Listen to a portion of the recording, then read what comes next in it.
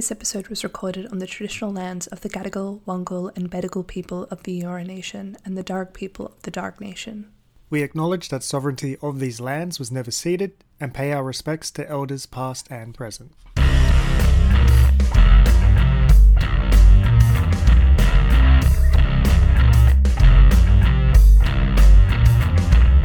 Hello, welcome to Trope Watchers, the show about pop culture and why it matters. I'm Mia. And I'm Scott, and we're culture scholars who believe that good leaders are more interested in protecting the light than being a hero. Poe.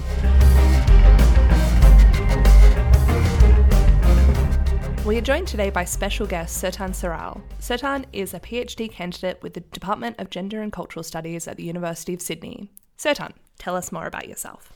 Thanks, Mia. I guess broadly speaking, my research is in looking intersectionally at the ways democracy and militarism are mixed up in each other's business.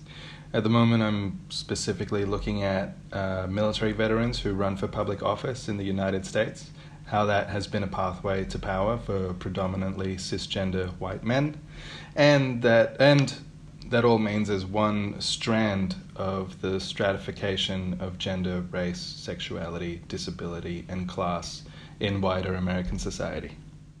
In today's episode, we're going to be looking at military leadership tropes in Star Wars The Last Jedi and Battlestar Galactica. So this is a spoiler warning for those two media.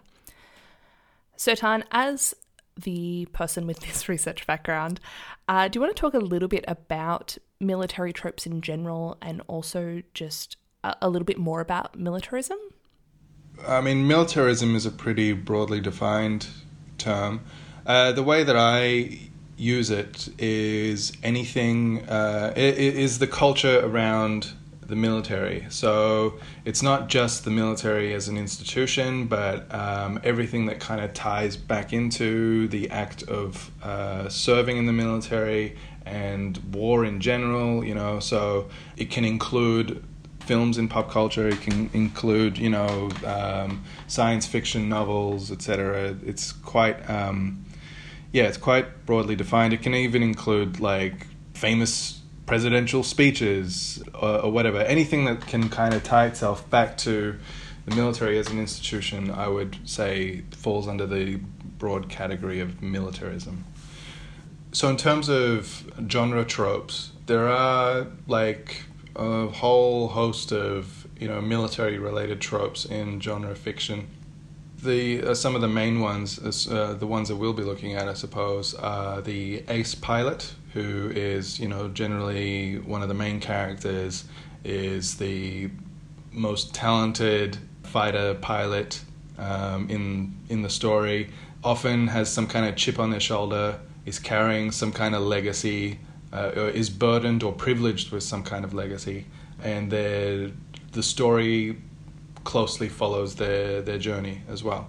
Other tropes are the military leader, who is, again, generally speaking, a paternal figure or some kind of hard-nosed figure, somebody who deals in, you know, pragmatism, perhaps with a touch of idealism, if not more than a touch. Somebody who, everybody would kind of follow into fire, essentially. And then you've got sort of an ideological leader who is often a counterweight to the military leader and represents just a source of conflict for the military leader, and vice versa, actually, as well. Yeah. So yeah, those are just three of the tropes that's often in this type of fiction. Yeah, I have to say, thinking of, I'm a little bit conflicted already about how I feel about Poe, like, as a person, and when I kind of conceptually think of him as Maverick from Top Gun, my God, I hate him so much more.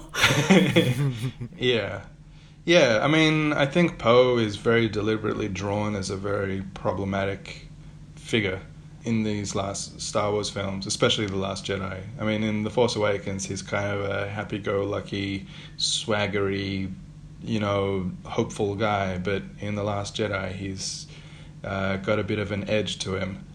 Yeah, I think he's deliberately drawn as problematic. But my kind of approach to understanding these military tropes follows a feminist international relations scholar, Cynthia Enloe. I generally follow her lead on this. So she's written an approach which traces militarism back to patriarchy and patriarchy back to the fundamental quality of maleness can be demoralizing and even paralyzing. Perhaps it is possible to be less fixed on the discovery of, quote, original causes.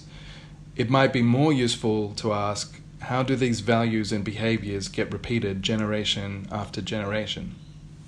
And it's that last bit, that last question, it might be more useful to ask, how these things get repeated, that I'm especially interested in. And yeah, really, I mean, Trope Watchers attempts to partially respond to that very question each episode, depending on the topic. So these values and behaviors, these knowledges that get sustained across generations through tropes embedded in the stories that we consume. That's one way they pass on. Yeah. So we're going to kick off with Star Wars The Last Jedi, which listeners probably know is a divisive entry into the franchise. The three of us actually recently rewatched it, and even with us three who have, like, you know, are pretty grounded in similar ideologies in many instances, I think we still walk out being a little bit conflicted in some of the different elements, and I think some things work for some of us and not for others. But let's start in general. Scott, what were your thoughts on the film? Yeah, so I went into Last Jedi knowing that several friends of mine were highly critical of it, and some of them even going so far as to hate it.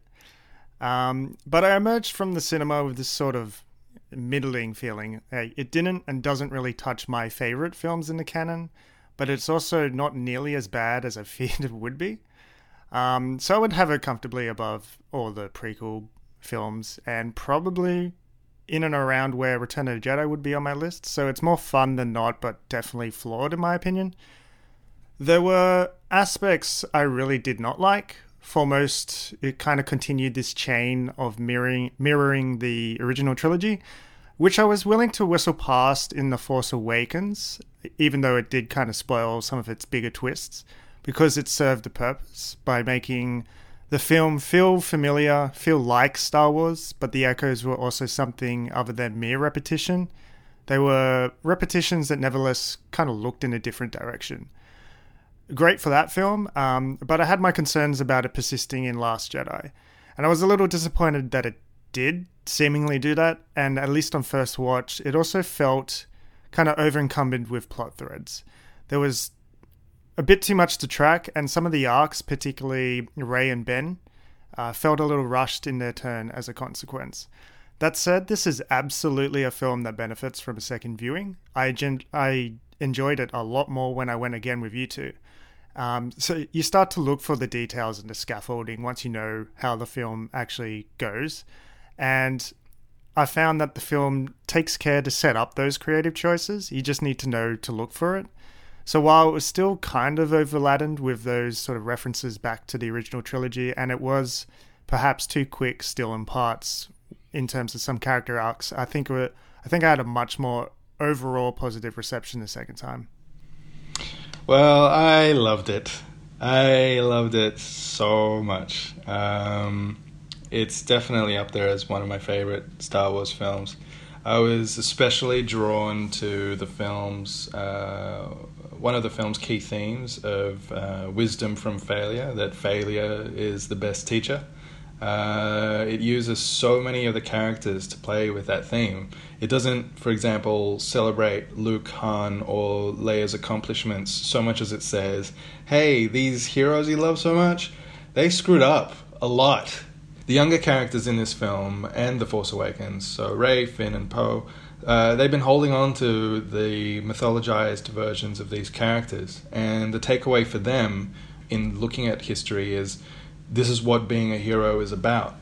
They come to learn, of course, how wrong that is. That being a hero, which is just someone who fights on your side and gets things done, is often just about trial and error and luck, and in Luke's case, sometimes losing your sense of yourself in the stories people tell about you. You mentioned how like these films are mirroring the classic trilogy, but I think I would disagree about The Last Jedi.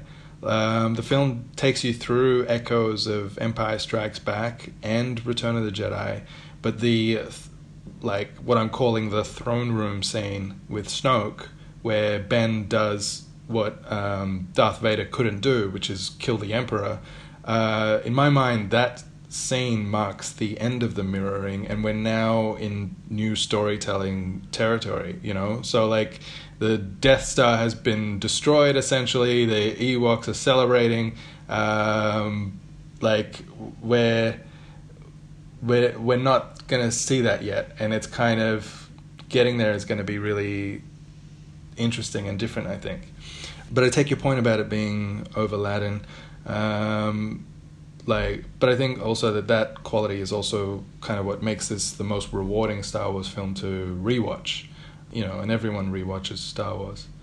I'm in love with it. I'm in love with that key theme and the rich ways the movie explores it. Yeah, I'm going to save the two of you. I'm falling much more into Satan's kind of camp of how I feel about the film. I agree in terms of what I think it does so well is there is an element of mirroring. I think certainly if we look at The Force Awakens, it was, essentially like A New Hope, but controversial statement, done better in terms of A New Hope is amazing because it's the original, but Force Awakens kind of refines some of the points and adds more complexity and depth to some of the things that A New Hope was attempting to do.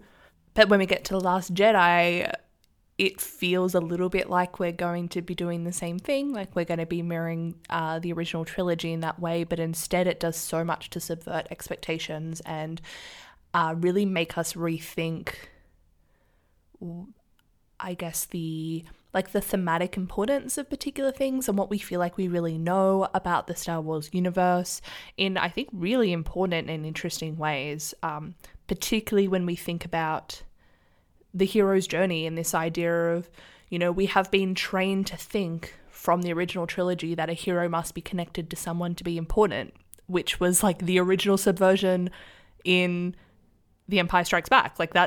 We were already we went into Star Wars, people in the 80s went into Star Wars, or me as a kid watching it on VHS went into Star Wars expecting the hero to be no one, and turns out the hero is someone, and from then on the hero's always been someone.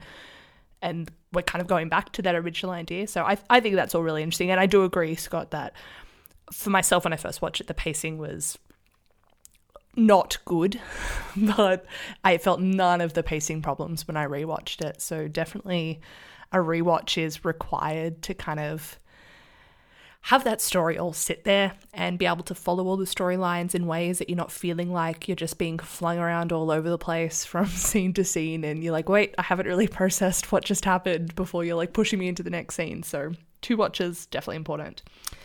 So let's begin with Poe. Given our focus on military leadership tropes in this episode, we obviously have to think about Poe's arc. Sertan, did you want to start with your thoughts on Poe? Yes.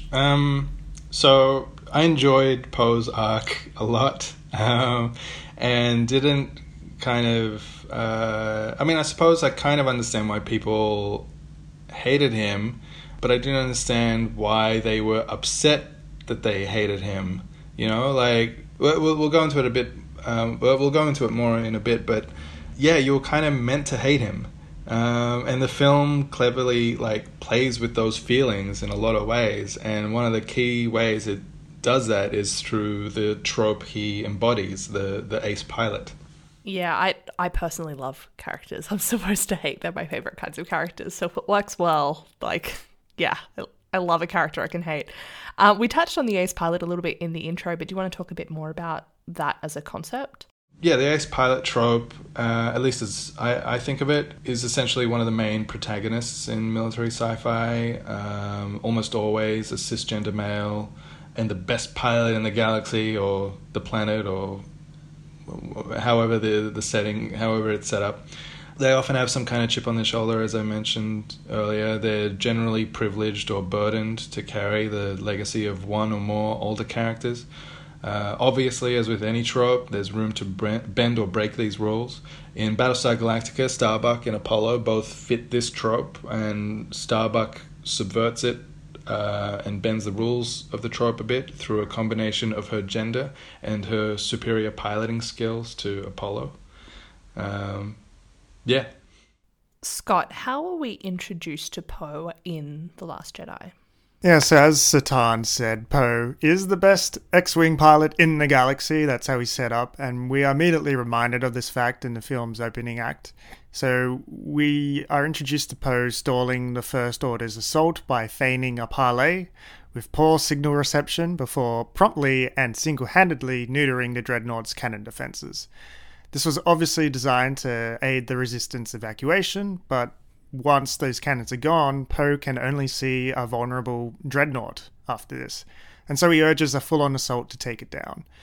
He disobeys an order from Leia and basically forces her hand to commit bomber fleet forces to this attack.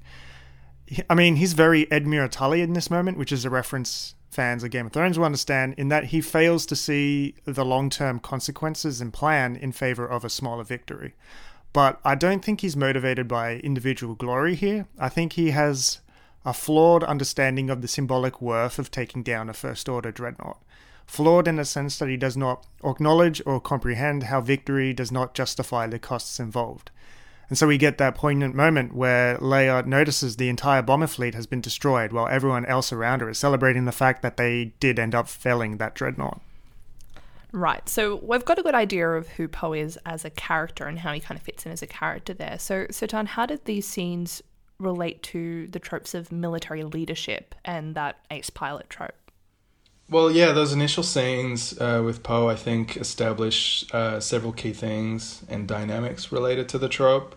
Poe's relationship to Leia and her role as the experienced military leader is one of the things that's re-established.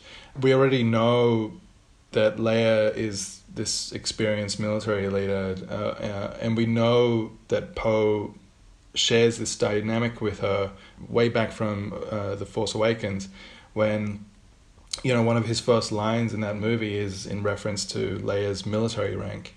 But this scene kind of sharpens that dynamic in the way that she reacts to things that he does. You know, she kind of celebrates his victory over the Dreadnought, but laments the Resistance's losses in the battle. But it's also sharpened in her conversation with Poe after the mission's over, where she kind of dresses him down. And a key sort of element of their dynamic is also established here, of Leia's role as both mentor and maternal figure to Poe. So you already get this sense that Poe, embodying the ace pilot trope, he's also somebody who's defined by his relationship to other characters who embody other tropes. So, like, a key way that this is done is that Leia succinctly assesses Poe's leadership capabilities, and we get one of the first hints that the movie is going to sort of play with our expectations of the ace pilot trope. You're demoted. What? Wait, we took down a Dreadnought. At what cost? You start an attack, you follow it through. Poe, get your head out of your cockpit. There are things that you cannot solve by jumping in an X-Wing and blowing something up. I need you to learn that. There were heroes on that mission. Dead heroes. No leaders. Poe is motivated by the idea of heroes without knowing what it means to be one, as far as the film defines what being a hero is. So he's very capable of being, you know, the first to charge into battle and inspire the troops. But as Scott said, he's also very much in an ends justifies the means mindset. And the film goes on to highlight why this is a problem rather than playing it off as one of his redeeming qualities. Yeah, and I think Leia is an interesting character to look at in this sense, because Leia did grow up in a political family, which I think is something that I personally am always forgetting, because I always think of her as Princess Leia, and I know that, you know, the Star Wars universe has some interesting ways that it uses kind of royalty as opposed to more traditional, like, kind of political titles. But yeah, she grew up in a political family. She has held political office herself, and she also has earned her chops as a general. Like, she has proven herself, as we're seeing with the way everyone reacts to her. Everyone treats her as someone who has earned her place. So what are the divisions between politics and military leadership in the Star Wars universe? Well, I think the divisions are really hard to trace. Like, it's not as easily separated. Leia's history is very interesting with respect to this because, you know, she's, as you said, like a member of royalty, a royal diplomat, but she's also a key figure was also a key figure in the Rebel Alliance, and I think indirectly, through her adoptive father, Bail Organa. So she's kind of straddling politics and military from a very, very young age. And this carries right through to the collapse of the Empire, after which, you know, the New Republic is formed, and Leia becomes part of that government as a senator. There's a tie-in prequel novel to The Force Awakens that kind of expounds on this, but she essentially continues in this role for around 25 years, and it's not until the political scandal over the galaxy learning that her biological father was Darth Vader that her political career pretty much ends, and she assumes the role and rank of general of a small military force. So for Leia, the roles seem interchangeable, but you can see that her greatest source of life experience is learning how to straddle and sort of navigate through both worlds. And you're right in that Leia does have that kind of mentor-maternal relationship with Poe. There is this argument, I guess, that Poe embodies a sense of solowness. Like, he has this kind of charming, rebellious attitude about him that is very much like Han. So I guess the question is, why is this why Leia is privileging Poe in such a way? What is it about Poe specifically that makes her see him as, I guess, a kind of successor, as opposed to some of the other Resistance soldiers that we've seen? I think you're absolutely right that Leia gravitates towards Poe because of his solo-ness, as he said. But I think it goes a bit deeper than that too. Poe is roughly the same age as Kylo Ren, and he kind of represents everything Leia would have wanted for her own son to be. And I think part of Poe recognizes this as well. It's why I think he's always shadowing her in The Last Jedi. But he also recognizes it's because he would have been someone who heard all of these stories of the Rebel Alliance and thought, that's what a hero is, without recognizing the ways that Luke, Han, and Leia failed in the classic trilogy. Leia lied to Tarkin about the location of the Rebel Alliance's base, and the consequences of that lie was the destruction of her home planet of Alderaan. Luke thought he could save his friends without completing his training, but really he had little to do with his friends escaping Cloud City and got into a fight with Vader that resulted in his hand getting chopped off. And with Han, you kind of get this sense that he's someone who has a long history of failures, and the best, most correct thing he's ever done in his life was join the Rebels. And, you know, this is before we even get into these characters' present circumstances. Luke with his self-imposed exile, Leia and Han as absentee parents. All Poe understands from this history is the successes, and everything else kind of falls away. He doesn't grasp that these near-mythic people fucked up many times over and had to learn and relearn from their mistakes. He both represents and seems to actively be pursuing the ace pilot trope, but where other stories might treat this as like an endearing sort of, you know, positive quality, The Last Jedi treats it as destructive and egoistic glory-seeking. So this is probably a good time to then introduce Vice Admiral Holdo to the conversation. When Leia is incapacitated, Vice Admiral Holdo is the person who is introduced to the plot, and it is one of those great moments where we're like, who is this person? And clearly where it has been built up in that way where you see Poe and he's thinking, I'm the one who's going to be stepping in and taking over, and then this person we've never heard of before or never seen before, at least, you know, if you're only watching the films, steps in. Scott, what were your thoughts on Holdo?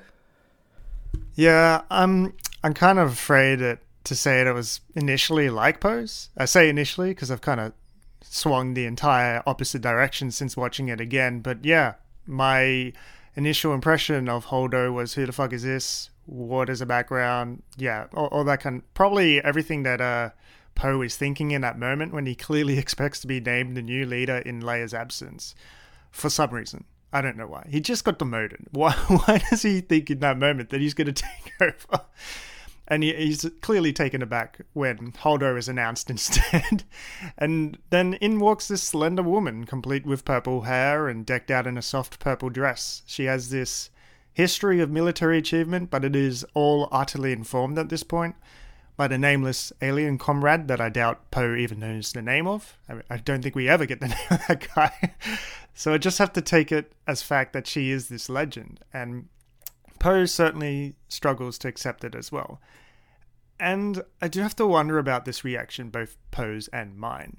Listeners of our sister series, The Clash of Critics, our scholarly podcast about Game of Thrones and A Song of Ice and Fire, plug, will know that lately I have been trying to unpack my initial reactions to certain characters in that fiction to understand the extent to which I may have been influenced by internalized norms. That is to say, the extent to which my past opinions were unconsciously shaped by how our culture understands gender, sexuality, race, and so forth. This has led to some rather uncomfortable realizations, but I think it is important to continue to track this and to do so publicly on air without lapsing back into defensiveness, because we are all to varying degrees unconsciously constrained by these norms. So hopefully these self-reflections can serve, as a template for others, particularly those men who sympathize with feminism or non-people of color who believe in racial justice, who nevertheless struggle to accept that they still are entrapped by these norms too, still perpetuate them in other ways. I think Holdo may present another example of this, a scarily recent example of this, because she is deliberately coded as feminine. So with the hair and the attire that I spotlighted earlier, it is so rare to see such a character in a leadership position, foremost, but also a military one that basically looks like this. And because the trope is the complete opposite representation, I found it hard to be convinced by this figure. But like I said, for the record, I bought more into her on a second viewing. Yeah, I think that's an important insight, that she has been deliberately dressed in this way. This wasn't just a rogue costume designer being like, I really like purple, I'm going to do this. It was a conscious decision.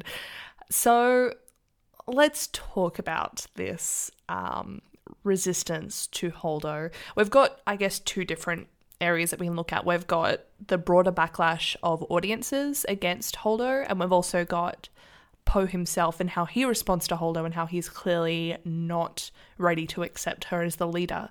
So, Sertan, to what extent are both of these responses gendered?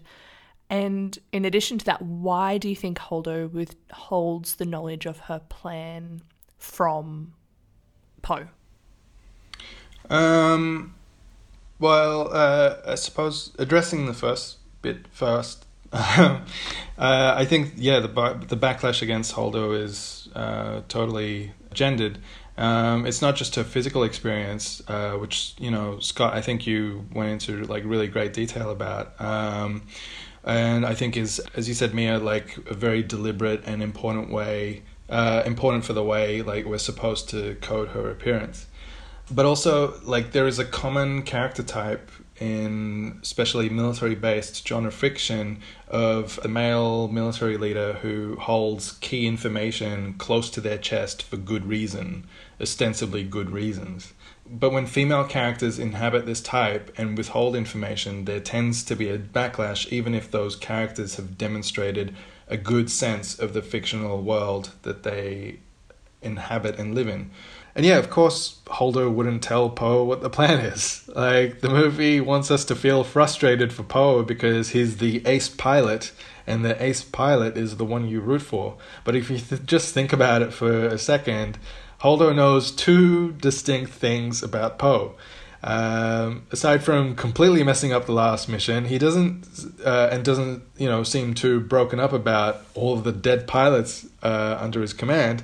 He was also demoted by Leia. So trust-wise, there's not much there, and military hierarchy-wise, there's even less reason to share anything with Poe. But there's another layer here too. Poe doesn't see that Leia, his maternal figure, this woman who he looks up to and trusts and admires, she entrusted Holdo with leadership in case she was incapacitated. So, Poe's reaction is totally gendered and sexist, and I would argue that the backlash, the general audience backlash against Holdo is also gendered. Yeah, and that is a good point in that Poe doesn't seem to react to all of the deaths that his actions alone have caused. Like, this wasn't an inevitable thing. This was something that specifically because he disobeyed orders has happened. And I do think it is interesting that the only two people that we really see struggling throughout these films in terms of like struggling with the idea that their actions are going to have consequences, and those consequences are not just, they might lose some ground, but like people are actually dying because of it. The only two people we're seeing really being affected by that is Leia and Holdo. They do see every single death as something that's tragic. And yeah, I feel like we could do a whole episode on that kind of the gendered nature of empathy. But certainly after watching it, even after watching it the first time, but definitely after watching it the second time, I'm like, yeah, why would Holdo tell this pilot all of the top secret plans of the entire like Rebel Alliance? Why would she need to divulge that? So, Scott, what explanation would you offer for why viewers struggle to understand Holdo's secrecy, or why some viewers struggle to understand that secrecy? Yeah, just first I would also spotlight that Holdo has no idea how the First Order are also tracking the fleet, so it could be a mole on the ship, like we've discussed off-air as well. So that's another reason why she wouldn't really necessarily spread information to someone she doesn't trust, just in case that information reaches the wrong hands, and that's how they're tracking the fleet too.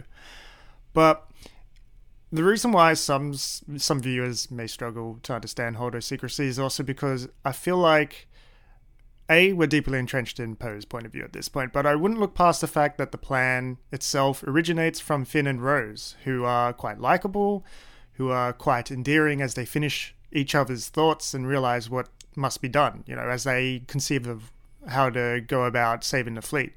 So we are positioned to support it, to hope it succeeds for Finn and Rose's sake, even when we ought to feel disquieted by Poe's actions. And even when it comes to the coup later on, Poe's basically stalling time for Finn and Rose to get out, which we want as well. So we're still kind of positioned to support Poe's actions, even though it's primarily anchored in our support for Finn and Rose.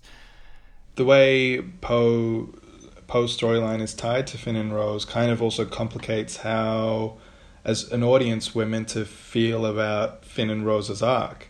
Because the thing is, if their mission had succeeded, it would mean that Poe would have successfully undermined Holdo. And in these types of stories, the ace pilot undermining the authority of a superior officer is really common. And very well-trodden ground. So I thought it was really interesting that Poe fails miserably at that.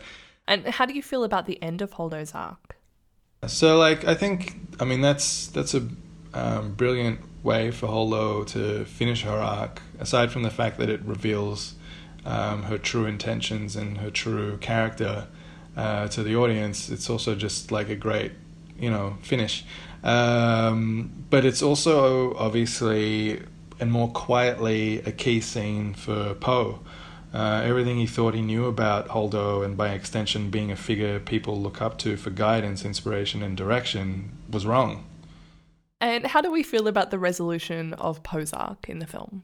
Yeah, honestly, I didn't think he had a resolution on the first viewing, but like Satan kind of mentioned in his sort of general thoughts preamble, I was kind of like lost in the spectacle of Star Wars and bouncing between plot threads to the point where I was a little bit lost in the first viewing. So on the second viewing, I realized that Poe kind of recognizes through what Luke's doing, stalling the First Order, that they could escape to fight another day. So if I had to say he had a resolution, it'd be about learning when to fight and when to survive, not necessarily going in for the heroic sacrifice. Yeah, Poe doesn't really get a redemption story in this movie. His whole arc seems to be to learn a really tough lesson, which I guess if you wanted to like reduce it or distill it, would be, going from some guy who believes in the ends justifying the means to some guy going like, the means actually is an important, critical thing to justify the ends. The way you do things matters. But I guess we'll have to see if he applies that lesson in the final film in the trilogy. Yeah, and I mean, we do see a hint of it in this film in that he tells Finn to pull back in that final scene, or not the final scene, but that final kind of arc, I guess, in like it's literally the inversion of the opening scene of the film where he pushes even though he's been told to back off, and now he's the person telling someone to back off. So I'm optimistic, cautiously optimistic that he's learnt a valuable lesson there. And on that note, we'll move on to Battlestar Galactica. Now, this is a show I have not seen, but the two of you are both fans. So, Satan, can you talk a little bit about what Battlestar Galactica is and what makes it stand out? Battlestar Galactica is a post-apocalyptic space opera. It follows a small population of humanity's last survivors as they escape the Cylons, a machine race that they created. For me, it's a show of contradictions. On the one hand, it's about the horror and futility of war, the viscera of it, the way it breaks people, and so on. On the other, it's a show that sort of reifies militarism. It reifies its machines, like the way the military characters find a home in the hulking military spaceship, the Battlestar Galactica. It reifies military rank, codes of conduct, and protocol. It reifies its objects and paraphernalia, like the badges that signify superior ranks. And it reifies certain types of people who inhabit the show's brand of militarism. Yeah, so BSG is easily my pick for the greatest science fiction television series ever, and it would go very high on my overall list as well. I'd echo everything Satan just said, and would add that for a show steeped in that kind of militarism, there are some magnificent characters aboard Battlestar Galactica. You get those... those military dramas that are just packed with boring, two-dimensional caricatures of troops and leaders and so forth, but this show certainly is not one of them. There are some stellar arcs going on throughout the show, and it's definitely well worth checking out. I would recommend it heartily to you, Mia. And I think it's absolutely a show that I might enjoy even more on the second viewing, which is going to be a few years down the line before I do that, of course, but there is just so much going on thematically and philosophically, not to mention on a narrative macro scale in terms of debates about prophecy and destiny. So it'll be interesting to see how the knowledge that I have now of how the series goes shifts how I view certain early seasons. So kind of like The Last Jedi in a way, where my knowledge of how the film pans out broadly led to a much richer engagement with my second viewing. Satan, tell us about Admiral William Adama. Adama represents a shift in how military leaders are represented, but he's also a reinforcement of the centrality of the military leader character in military sci-fi. He's an embodiment of military rank, but he's also steeped in paternalism. His portrayal, I should say, is steeped in paternalism. He's kind of He's referred to as the old man by everyone on the Battlestar Galactica, so he's kind of the father of this very large family. But he's also quite, like, when he needs to, he also leans heavily onto, like, his rank and superiority to his subordinate officers. He also represents sort of an interesting shift in how these character types wage war. There's a great speech from the miniseries where he talks about the old Cylon War. You know, when we fought the Cylons, we did it to save ourselves from extinction. But we never answered the question, why? Why are we as a people worth saving? We still commit murder because of greed, spite, jealousy. And we still visit all of our sins upon our children. We refuse to accept the responsibility for anything that we've done. Like we did with the Cylons. We decided to play God. Create life. When that life turned against us, we comforted ourselves in the knowledge that it really wasn't our fault. Not really. You cannot play God, then wash your hands of the things that you've created. Sooner or later, the day comes when you can't hide from the things that you've done anymore. He also represents a respect for military rank and protocol. And this is kind of the way he reinforces the trope he embodies. There's both a formality in how he expects people to talk to him, but also an informality in how he conducts himself as the father figure of the fleet. And it's that tension that sort of like highlights his feelings around military rank and protocol, as well as his role in the show. And lastly, I think the last point I want to make about him is his views on governmentality. He's got this very almost simplistic, I'd say, idea of the military and how it functions within a government. Again, there's a great quote he has. There's a reason why you separate military and the police. One fights the enemy of the state. The other serves and protects the people.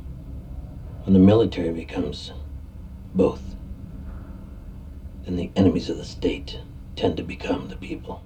Yeah, so that's Adama. So Adama is basically left in command of the entire military fleet because he's in command of the only Battlestar that survives the initial Holocaust wave. And I do find the kind of, would you say it's humanistic philosophy that kind of like bedevils a bunch of these characters in the decisions they must make while waging war? It's kind of, it leads to this kind of very interesting representation of leadership in Battlestar Galactica. And I do find that philosophic question, so within his monologue, why are we as a people worth saving, to be both one of the show's more impressive themes, as well as one of its more aggravating aspects. As you know, Satan, we've argued about this many times on air. It definitely presents itself at a number of very intensive moments, which not only indicate a consistent thesis, which is great, but also compel me to scream at the television, be wannabe philosophers when the fate of the species and countless powerless lives are not at stake. God damn it. And I know exactly how Satan is going to push back on me here. It is precisely in these most critical, pressured scenarios when we should consider these questions. It is precisely in those moments when what it means to be a human are determined. But then, by what right does anyone have to make that decision on behalf of the entire civilization? These mostly men are in the position to decide by fluke, but even if they were elected, and elected post-Holocaust, I would still feel a great deal of discomfort with the notion of them deciding if we, humanity, are worth saving. Adama clearly does delineate a division between military and civilian domains. Obviously, this is tied with his initial lack of trust in Rosalind's presidency, which we'll get to in a moment. I also think it's worth highlighting his confrontation with Battlestar Pegasus and Helena Kane here. Kane represents the perverse conflation of both these domains. Military need trumps all other needs. And so we get those troubling reports about the abandonment of civilian ships stripped of every valuable resource and able-bodied skilled individuals, the so-called waste, human and otherwise, left behind to die. Adama's opposition to Kane is obviously about more than just that, of course, but I do find the contrast in their views on waging war quite interesting, especially because Adama, in the beginning, came very close to becoming Kane himself. So, Scott, you mentioned President Rosalind. Can you elaborate on the distrust of her leadership? Yeah, so first some context. Humanity has been brought to the brink of extinction, like Satan said. The series follows the remaining survivors, which is a convoy fleet of about 40,000 humans initially. I think it's 50,000. 50,000. So this convoy is guarded by the sole remaining Battlestar-class ship and its Viper squadrons. And the series just tracks how they endure it in the aftermath of the apocalypse. So basically it's The Walking Dead done right. And one of the crunchiest parts of this setup is that almost the entire political leadership of the 12 colonies is wiped out by the initial wave of attack. And the law dictates that the most senior remaining official becomes president in such an event, which leaves Laura Rosalind in charge, the Minister for Education. And to add further pressure on this poor woman, she's just been diagnosed with terminal cancer as well. So a lot of the early series focuses on her right to lead and her growth into the role, and Rosalind faces a significant amount of initial derision, especially from Adama. But as the series continues, Rosalind has medication-induced visions, heralding religious prophecy, and she begins to make decisions based on these. So we have a female character perceived to be out of her league. She's spiritual, she's emotional, and she's fragile because of her cancer, but she's also one of the more unsettling characters in the show. I feel some of her actions feel quite disquieting in an authoritarian sense, and she is demonstrably more strident and ruthless than even Adama at points. So Rosalind is certainly complicated as a character. So, Tan, tell us a bit more about the cancer diagnosis. Do you think the show is playing into this idea of the kind of a gendered idea of durability, of women being less durable than men? And is there any parallel here in terms of her keeping this diagnosis secret to Holdo's strategy of keeping plans secret? Well, yeah, with respect to the first question, it's interesting because when I first watched the show, and I think this was probably true for a lot of people initially watching the show, Rosalind's cancer diagnosis kind of put this vague countdown clock on her life and made it really sort of gave her future a really sort of uncertainty. There was a sense that, she could kind of pass away at any moment in the series and be replaced by somebody. And of course, spoiler alert for anyone who hasn't seen the show, she doesn't die until the very last episode. But I think it kind of does feed into the trope of women being, quote, less durable than men, that classic trope.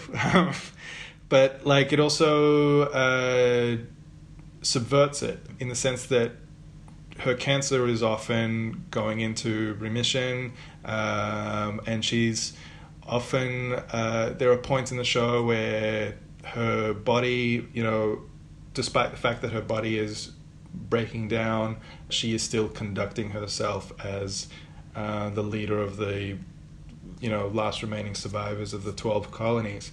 But I definitely think that there is a similarity, an overlap here in sort of Rosalind using her knowledge of her cancer and Holdo strategically keeping her plan a secret. Both are actually strategic decisions, but I think the response to them is is also very similar. So Rosalind, withholding knowledge of her cancer, ties to her belief in the continuity of government and the continuity of leadership. She recognizes that for very strategic, pragmatic reasons, that if the last remaining survivors learned that she had cancer, that it would be kind of like this final nail in the coffin of the old government that that humanity had relied on before the Cylons' devastating attack. So in her mind, withholding that knowledge is necessary. But there's also this sense that, withholding that knowledge is also kind of like none of anybody's business. And she only shares it with a very tight circle of people. One of the first people who learns about it, one of the first main characters who learns about it is Apollo. And it's that sharing of knowledge that kind of builds this trust between them. There is another element, though, that kind of genders this in a way that's perhaps different to Holdo, which is what Scott mentioned, the prophecies that she's the prophetic visions that she's guided by. There's like this element of this suggestion of irrationality that I think is coded as feminine. The sense that she's like, quote, like a crazy woman who's leading humanity to their destruction. But the show the show plays with that as well. It basically, her prophecies kind of split the fleet at one point in the show. So it's given kind of credence, and it's given this legitimacy that's on par with anything that's Adama represents, as being sort of the leader of the military and so on. So yeah, there's a lot of interesting things there with Rosalind. Yeah, I feel like Sontag would have some interesting things to say about this representation of cancer. But Scott mentioned earlier about ruthlessness that Rosalind displays in her leadership. So in the show, do you feel that the presentation of that ruthlessness is executed in this kind of gendered, irrational way, or is it something else? I think on some levels it's absolutely gendered. This sense that Rosalind kind of, but I say this with the belief that this was a deliberate creative choice, that Rosalind sometimes goes for the more ruthless, hardline decision to appear to be as strong a leader as Adama, which is kind of also reflective of the expectations and burdens placed on women who run for public office in the real world. This sense that, this pressure to be a tough leader, tough on crime, tough on immigrants, etc.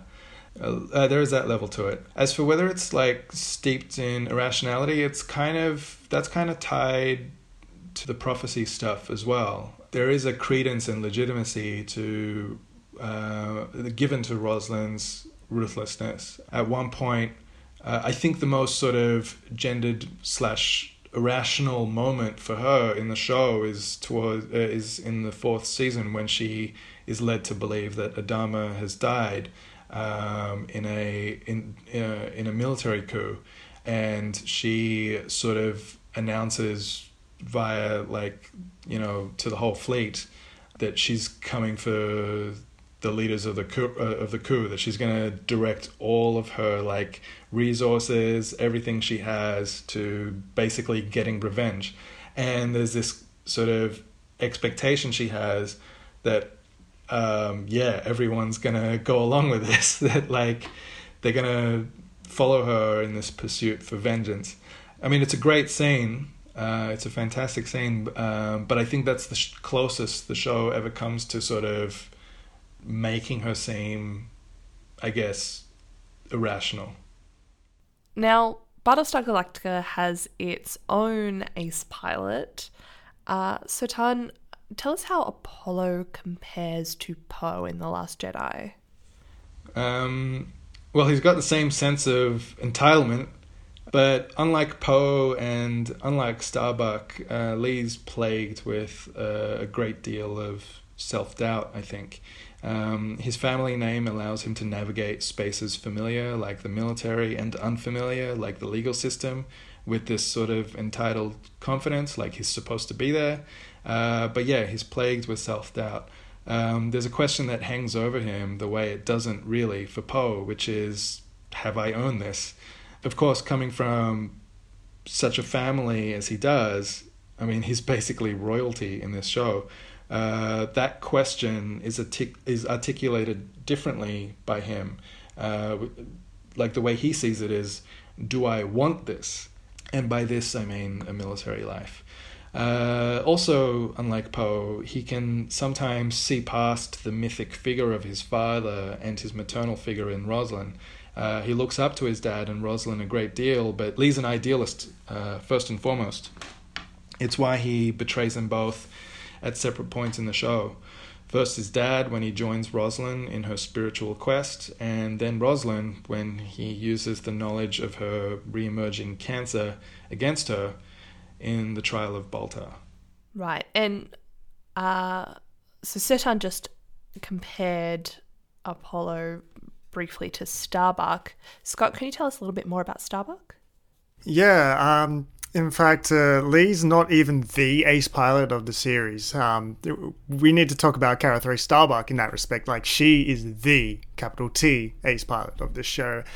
And I think it's safe to say that Starbuck is probably the face of BSG's sort of pop cultural consciousness. There's a reason why she appears in The Big Bang Theory as a reference to the show, just like Spock and Obi-Wan Kenobi and for their respective franchises. She's certainly one of the most interesting characters in the series, in no small measure because of the way she flips and inverts so many gendered norms, but also in the way in which those subversions are in turn not just interchanged femininity for masculinity, right? So by that I mean she's a female pilot that clearly possesses certain masculine traits. She's abrasive and macho. At one point she literally beats the crap out of Lee in a boxing match. She's talented, texturally the best Viper pilot Galactica has. She talks dirty, sleeps around, drinks heavy. Think about how we are introduced to her, Setan. Gambling, drinking, needling, Colonel Ty about his failed marriage. And then you're betting against Starbuck. Starbuck. There's a call sign. Starbuck. Where'd you get that nickname anyway? Was that before you were thrown in the brink as a cadet for drunk and disorderly, or after? After. After. That's right, it was. After. I'm in. That's to you, XO. I'm in. How's the wife? I'm pretty sure she's smoking a cigar at some point too. Thrace spends a good deal of our first moments with her doing time in the brig for insubordination. This is not rebellion for rebellion's sake either. Thrace genuinely feels that Colonel Ty is a dangerous leader. Lieutenant Thrace. Kara. What you did out there today with Liadama. It was a hell of a piece of flying. Commander has always said that you were the best pilot he has ever seen. Well, today you proved it. Now, about yesterday, during the game, well, maybe I was out of line too. I wanted to say, I'm sorry.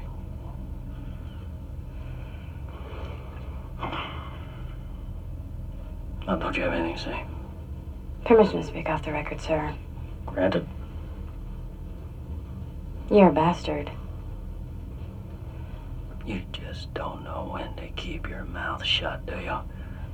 I am offering you a clean slate here. I'm not interested in a clean slate with you. You're dangerous. You know why? This'll be good.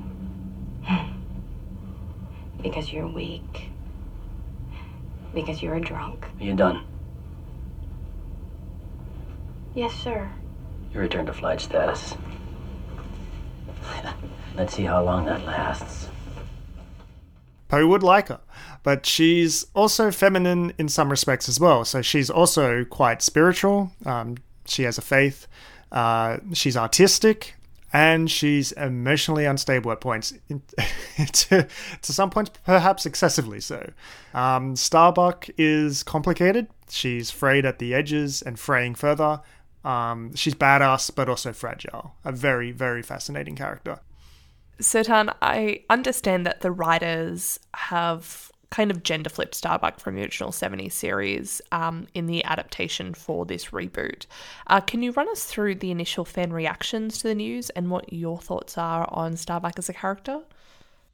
Yeah, well, I think the only fans who cared about this were the ones who loved the original show's Starbuck. And I suppose people who have a reflexive knee-jerk hate on for anything, quote, politically correct. I love Starbuck. Although I'm familiar with the original Starbuck, I haven't seen the original series. But as someone who'd love to see a gender-flipped Han Solo, I don't think I would give two fracks about the decision to gender-flip Starbuck. More importantly, though, the writers and Katie Sackhoff, who play Starbuck, did a lot of interesting things with this gender flip. Scott goes into it a lot more, but like Starbuck still has, this Starbuck, I should say, still has swagger, still smokes cigars, sleeps around, is super charismatic and so on. But her gender flip doesn't solely function to Starbuck gender stereotype. We see a lot of different dimensions to her throughout the show, and the gender flip eventually figures very little in defining her overall character. It's just kind of a great starting point for the writers to build from. So why is it then that Apollo ends up in a greater leadership or in greater leadership positions as well as transitioning into politics? Is it just a matter of their interests and or nepotism, or is there something else going on in the show, in the way the show is written? Yeah, I think like this question of why Lee tends to climb higher and end up in greater leadership positions is a really interesting one. And I think it's, again, like so many of these tropes, a gendered phenomenon. The perfect example of this is in the season 1 episode, Hand of God. In this episode, the survivors of the 12 colonies desperately needed a win against the Cylons, and a promising one came along when they discovered an asteroid that was being mined by the Cylons. Starbuck, who was injured in a previous episode and so is grounded from flying, develops and leads a strategy to destroy the Cylon refinery. Apollo, in Starbuck's absence, takes the lead on piloting the mission, and the episode highlights Starbuck's out-of-the-box thinking and his skills as a Viper pilot. Apollo ends up performing a Hail Mary that essentially saves the mission from failure, but the mission was otherwise recognized as being tactically brilliant on Starbuck's part. But despite the fact that Starbuck is functioning in a role that would ordinarily earn her a promotion in this show's universe, or that we as an audience would flag as a turning point for her character as she assumes a more command-based role, nothing really comes of it for her. She goes back to being a pilot, and Apollo kind of does too, except when he's eventually promoted to commander of the Battlestar Pegasus. I don't know that you can sort of separate this as a matter of differing interests between them. Apollo having an interest in command or being a politician eventually or whatever, and this being a gendered phenomenon. I think they're both kind of the same thing here. On one level, there's the real-world gendered phenomenon of women generally being conditioned to believe they aren't as capable as men in the same roles. But on another level, there's the gendered phenomenon in the show of Starbuck being built up for command over the course of the first season, then kind of unconvincingly deciding she doesn't want the pressure of command, and then being passed over for command of the Battlestar Pegasus, despite the way the show positioned her next to Admiral Kane, the only other female military leader in the series. And then kind of blowing her up in a storm cloud because, apparently that's her destiny. Like she just painted her own death over and over from the time of her childhood. I guess what I'm saying is that Starbuck not wanting leadership roles didn't quite make sense for her growth as a character, regardless of her self-destructive tendencies, but makes perfect sense if you think about this in terms of assuming some gender bias on the part of the show's writers.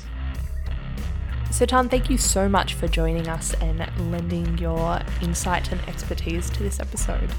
Thanks for having me. You can find Sotan on Twitter. We'll link it both in the episode description and also on our website.